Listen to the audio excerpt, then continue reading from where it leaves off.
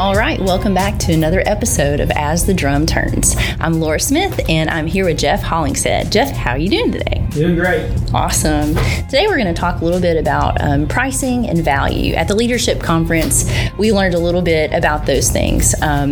For example, we had a discussion of the 99-cent kids meal versus the daddy-daughter dance. Jeff, would you like to talk a little bit about what that means? Sure. Yeah, he was alluding to the 99-cent kids meal and how a lot of fast food restaurants use the strategy of, let's sell a lot of cheeseburgers, or and that's a way that we're going to drive profitability by just doing the sheer amount of just a ton of volume.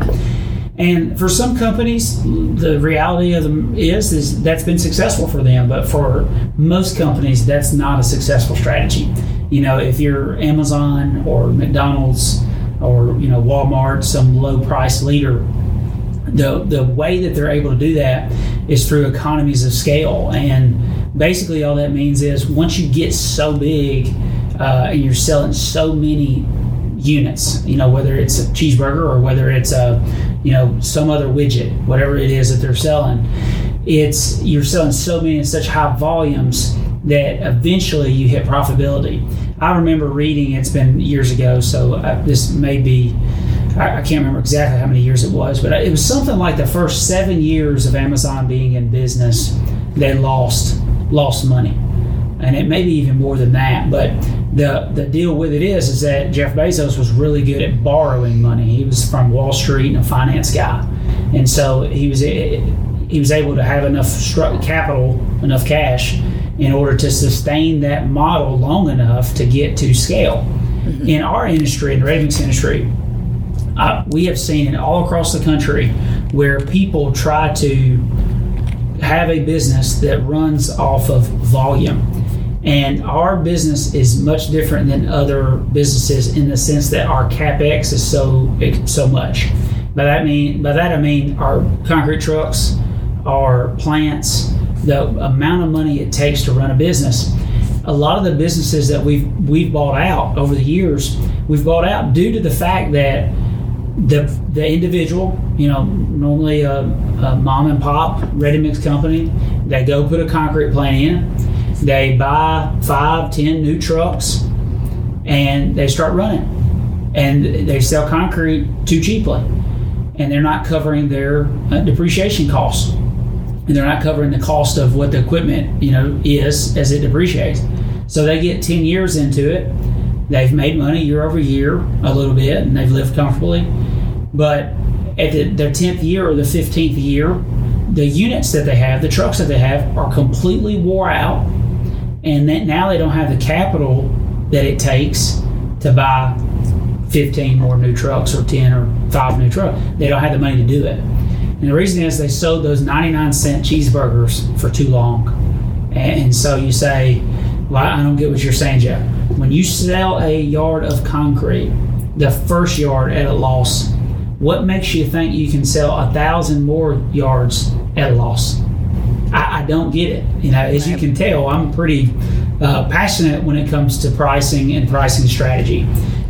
Every company that we've ever bought from the very beginning, before I was the CEO, back, the very first companies we bought, the same thing's always been true. They sold concrete too cheap. So they thought, like you said with Amazon, that they would eventually make money. They think eventually they'll make money. And it's not just something that happens with mom and pops. We see it with all the vertically integrated companies that we compete against. I'll just name them, the Argoses, the Cemexes, the Titans, all these companies that are vertically integrated. They own rock, they own sand, they own cement. They think that they can use a concrete truck as a way to move all those raw materials and create margin that way. That's not a sustainable business model. It hasn't worked ever in ready mix history, and it's never going to work. And so I don't understand why they say history repeats itself, and it does. We see it in our industry over and over and over. Great people, hardworking people that they just don't know what they have in their 99-cent cheeseburger. And so, that's a big thing for us, and a part of what's made us who we are is having strategy surrounding pricing. It's no secret that if you want to cut a price in our company, you have to call me to do it. And we do that not because we're trying. I want to be a control freak or I don't trust people. It's simply because if someone wants to call me to cut a price, I know they're pretty serious. Like they feel like they need to do that. And even then, 90% of the time, it's no, or it's such a de minimis amount that it really doesn't matter.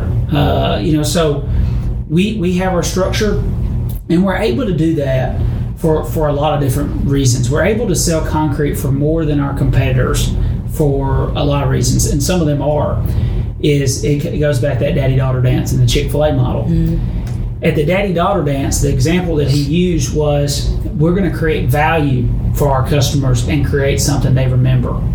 And they're not going to remember that they paid $4 for a chicken sandwich when they could have paid 99 cents for a McDonald's cheeseburger.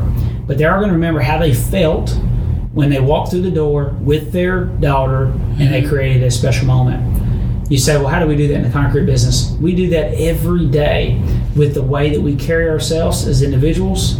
One of our principles is treating customers kind. That creates value for our customers. By telling them the truth, that creates value. A lot of ready-mix companies don't do that. By having trained and great operators, that creates value. A lot of ready-mix companies don't do that. By having quality concrete, a lot of companies look for ways to cheapen up their concrete because they've sold too many 99-cent cheeseburgers. Mm-hmm. We don't do that. We look for ways to improve the quality of our product. So it really comes down to, how do we in our business create value? We create value by each and every one of you that are listening. You are professionals at what you do. Don't ever sell yourself short of that. One of the things that when we bought Metro Ready Mix, we looked at, we acquired some of the just really great people, TZ and everybody knows Mike. So many great people from that organization. They used to sell concrete to no fault of their own. That's the way the leadership was. But they used to sell concrete for a loss every day. But we come in, raise the price of concrete $20 a yard, and didn't lose any business. But we didn't lose any business because we were able to create value for customers because of them, because they were leaders in they had great experience, and the people knew who they were, and they knew how to batch good concrete, and we were able to change that dynamic by creating value by investing trucks. My dad and my brother and myself, we would work day and night in order to service customers, because we realized that if someone's going to pay us more, we've got to do more than our competitor. So it takes all of those things in order to maintain a high price and get your high price. You cannot sell something at a higher price and offer the same product as your competitor. That does not work. We have to sell something at a higher price and offer something extraordinary, something that is uniquely better. What's uniquely better about us? We're going to have a great product. It's going to be provided by great people. It's going to be carried in great pieces of equipment.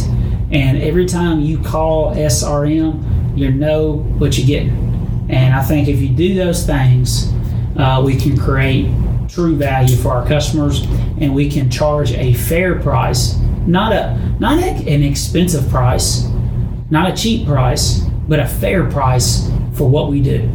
And I think that we should all take pride in that, right? I mean, I don't want to work for a company that feels like we have to give our product away because we're not worth it. We're not worth it. No, we are worth it, and our folks are the reason why that we are. And I'll share this in closing here. But it's funny, a lot of this strategy that we have was something that happened when we first went in business. A lot of people don't know my mother, but my mother ran our office back then when they first started, and played a pivotal role in helping my dad, start the business. And something that my mom did was create this base price structure, and she did that from the very beginning. And back in '99. We had a base price structure that they used, and we really haven't wavered from that. We've had some adaptations, and from it, but really it's very, very similar to when we first went in business. So, she and my dad and us now have the wherewithal to realize, what works, and it's done us well, and it's done a lot of companies well.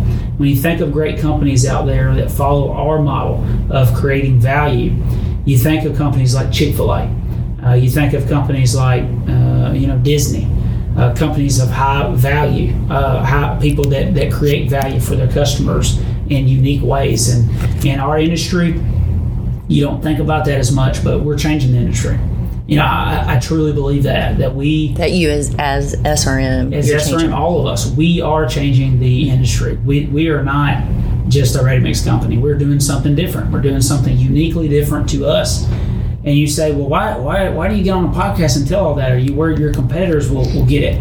I pray that they'll listen to this podcast. I pray that they'll realize that the way that they're running their business won't work. I don't wish ill on our competitors. I wish they would do really well. I think it's good for the overall market. That's right. But I could give you Nick Saban's playbook, but you're still not going to win any championships because you're not going to do what it takes to win, and we will. So we feel like we've got a great playbook, but we're only as good as the team that's on the field every day. Every one of us are members of that team, and we're only as good as those 11 players we put out on that field each and every day. That's right. Awesome. Well, another thing that I always think about is you get what you pay for. I heard you say that today. Yeah. And I think that's something to be very proud of. And I hate that you had to mention Nick Saban's name. Go Vols. But that's right. Go Vols. All right. Well, thanks so much. Anything else you want to add? No, I think that's it. Awesome. Okay. Everybody have a wonderful week, and we will speak with you guys soon. Thanks, guys.